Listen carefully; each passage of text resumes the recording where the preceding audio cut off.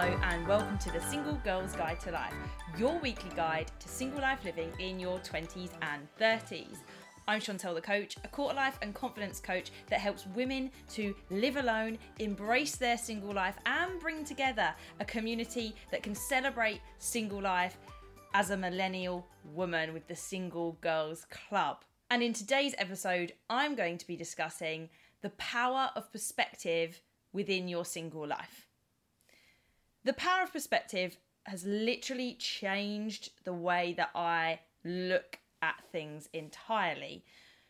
It's a classic reference point to look at the glass half full, the glass half empty scenario, but that is two people or more looking at the same object and seeing it differently. And the idea that things can be seen differently is just a fascinating idea anyway, because we think that there's what's the truth, but there is always interpretation. There's always the way someone saw it, the way someone experienced and how they felt. And you can see it in one way at one given time, and then you can see it in another later on. And that's often what happens when we feel emotionally charged about something, that we see it in a particular light, in a particular way, when in actual fact, later on, we can see it for a lot of what it's worth because we're being driven by our emotions. We can't rationalise and regulate exactly.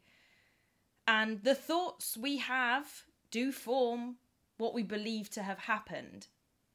The idea that we can change the way that we see things, and then that would actually unlock things for us further because it wasn't as bad as it seemed. There was actually a lot to learn there. There was something to kind of treasure in it. And there is a quote from Derren Brown's book, Happy, where he says, "We are, each of us, the product of the stories we tell ourselves." And that is one of the quotes that I am good at remembering. It's not always the case on this podcast episode, or if you've seen on the Instagram stories, I still can't get the Lost Connections Johann Hari one just yet, but it's on there. It's getting there. But this one really sticks out to me. I've only ever read the book once, and that quote resonated with me when I came across it because I think it's very true. And I think you can sense that when someone does see things more maybe pessimistically, and you can see that more optimistically, in that it's the same thing but we see it differently. And if I continue to tell myself the positive story, then that's a nicer way to experience life. Now, I don't believe in that kind of toxic element of trying to avoid your feelings by telling yourself a different story. You have to work through your emotions as they come, and it is sad. It can be devastating. It can feel really overwhelming, and I've gone through that over the last 2 years in various ways. But the idea that you can, at a later point, look at it and say, you know what? That was the best thing that ever happened to me, even though it felt like the worst. And actually that in general as well. Just because you're scared to do something doesn't make it the wrong thing to do at all. But sometimes you can see that scared feeling, that worry, that fear as a sign that you shouldn't, when it just means that you're uncomfortable with what's happening. And you have to get to the bottom of, am I actually ready for this or am I not? Or is it just that things are going to be changing and you don't know what's going to be happening, and it's the uncertainty. And I think treating things with a bit of curiosity is always helpful. When it comes to single life, though, we can beat ourselves up about being single because it seems like the narrative is that we shouldn't be single, that we should always be striving to be in a relationship, trying to be with someone. And it sometimes feels like it looks really easy as well, when in actual fact, it's not. It might look wonderful, but relationships look really, really nice from the outside. That's one perspective to have on it. When you're in a relationship, particularly when you're in the early stages of dating, there is some level of ease, but there is also a lot, to be matched up to there. And not everyone is there ready to meet you at that stage. And so having the perspectives of, what are the actual odds of you finding someone through a dating app? Low. There's one perspective, but keeping the optimism that there will be some way of finding a right person for you. And I say a right person because one perspective I have is that there isn't such thing as the one. Gosh, I feel like if we were focusing on the one all the time, we would be so worried about making a mistake and really thinking that we'll never find the one. If there's one in the billions of people that there are on this planet, and if it's true, then how the hell are they in the same town, city, county as you? Of all the places for them to be in the world, why is that one person not somewhere else on the globe? There's a series, isn't there, on Netflix that's a bit like that, where you actually do find who your one is through science. And some people like really go into it because they believe in that. It's an interesting series if you want to check it out, actually. But back to this point, single life is no more difficult than being in a relationship. And it's not better to be in a relationship. It's a perspective that we might think it is, but relationships are really hard work. And that isn't just from someone that was in one very, very long-term relationship that led to marriage and then divorce, but also the experience I've had since of all of the dating bit. That's incredibly difficult, managing that, because you're trying to learn about yourself. I was trying to learn about someone else, and you've got to be ready for all of that. And there's so much communication and negotiation. It's madness. And so you can think, oh, well, once I find someone, I won't have all the stresses in my life. I won't have to worry because there'll be someone there for you. And that person will be there for you as much as they can, but there's still that element of like, how do you work together? What's the life you want to build together? And what's the compatibility? It's been used a few times on the podcast, but it's not always that the grass is greener. It's different, I'll admit that. But we have to have this perspective that where you're at right now is where you're at, and appreciating it for what it is. I think with perspective, we're all seeing it differently. Everyone will be able to see things differently, but actually having the power to be able to shift it and let it evolve over time, it's kind of like having an opinion or a belief, I suppose, and allowing the flexibility for that to change. You've definitely heard. If you haven't heard, then you're hearing it now for the first time, but lots of people have heard about the concept of, holding on and not letting go, because you're holding on to the belief that what you're holding on to is how it needs to be now and forever, and if it changes, then it's not as good. It's not going to be as good as it is now. Whereas later in hindsight, and this is often when we're feeling attached to someone that we don't want to let go of, we realise that it was for the best that we weren't led down a path with them, that, okay, there could have been, but that person said no. So it's not going to be.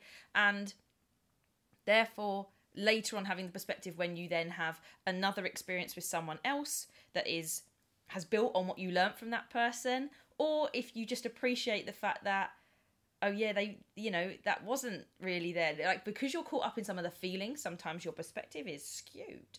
And we have to be really careful of our emotions and the perspective we have and the way it affects our behaviour. But back to things other than dating, because I know some of you don't want to date. Not yet, maybe not ever. But actually having the perspective about what single life can offer you. As I mentioned before, single life is equal to being in a relationship and is equal to being in a marriage in terms of the pros and cons that there are. I already touched on this a little bit. But to have the perspective that being married or being in a relationship makes you better, more complete, more successful, isn't necessarily the truth. I think I would start to question that element, because we turn up in this world not in a relationship. And there is nowhere that says that you must achieve that other than the societal norms, societal monogamous norms, that say, here's a congratulations for doing those things. And some of the perspective element there is all about defining what life means to you. From a personal point of view, I have previously said I'm not going to date. I kind of changed on that. I feel like I'm in a place where I'd be ready to potentially build a life with someone if it worked. And I'm open to that more. Again, I think even with the dating thing, I never said that I would avoid it. And now I'm kind of in a flux of like, I'm encouraging it, but it's not like that desperate element of I must find someone. and that single life is so bad that I can't go on, or that I really, really must find someone, because that screams that low vibrational energy that brings in the wrong people anyway. That means that I act out of the wrong place with the wrong intention and would only end up in a scenario that wasn't good for me. And through that kind of process, even recently, you kind of go through dating experiences, and some of them are really bad, or they feel really bad at the time, but then give me 24, 48 hours, because I'm not having the emotional reaction I'm having to it, it's a little bit better. Like, I get it. This was really a nice moment of something I learned about myself, about relationships, and about the world around me. But single life has its challenges. Single life means that you don't always have that one person there to rely on. And that's why I've previously spoken about developing a network of friends. And I know it isn't exactly the same. But at the same time, when someone's then in a relationship, people think that they have always got that one person. But that one person cannot be everything to you at all given moments. Yes, they will be the default. It was in my previous relationship. But that isn't always healthy nor fair on that other person, because actually they may not have the capacity to deal with that if they're going through something the same. Imagine if for some reason you lived together and you were losing your house together.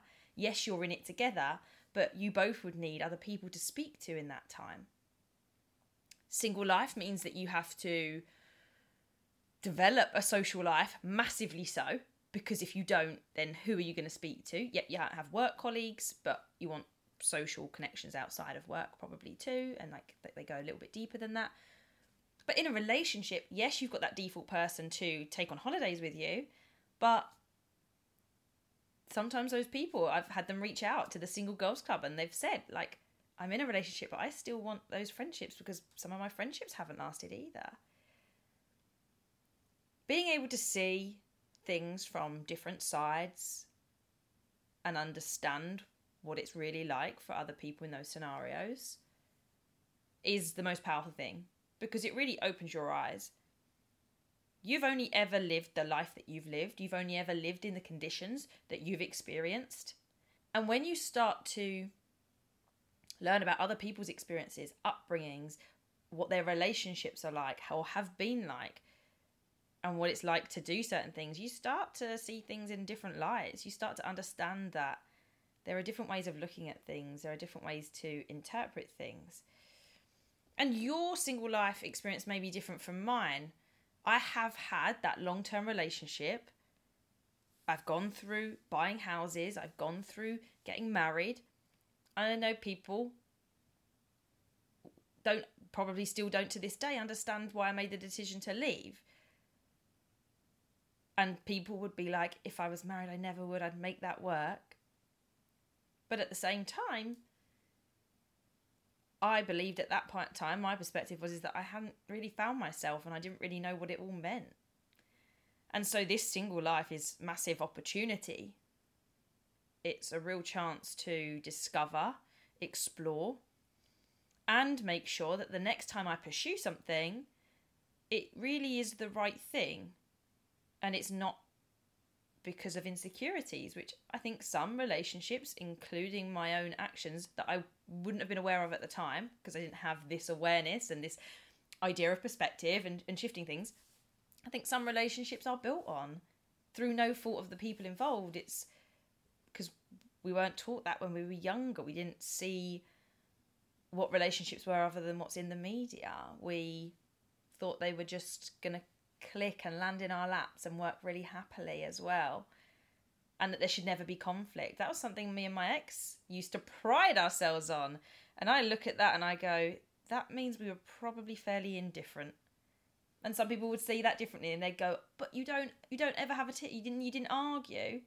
No, but I think sometimes I look at that now and I go, either maybe someone was compromising a lot, or both of us were at different times, or one of us or both of us didn't care about things enough. I don't know. I haven't really delved into that idea, but I definitely look at that and I see relationships now as a lot more as something that you communicate on, and that you build a life together, and But you do that having known your values, and I didn't know my values. My values at the time had been shaped by not having any, not really knowing what they were.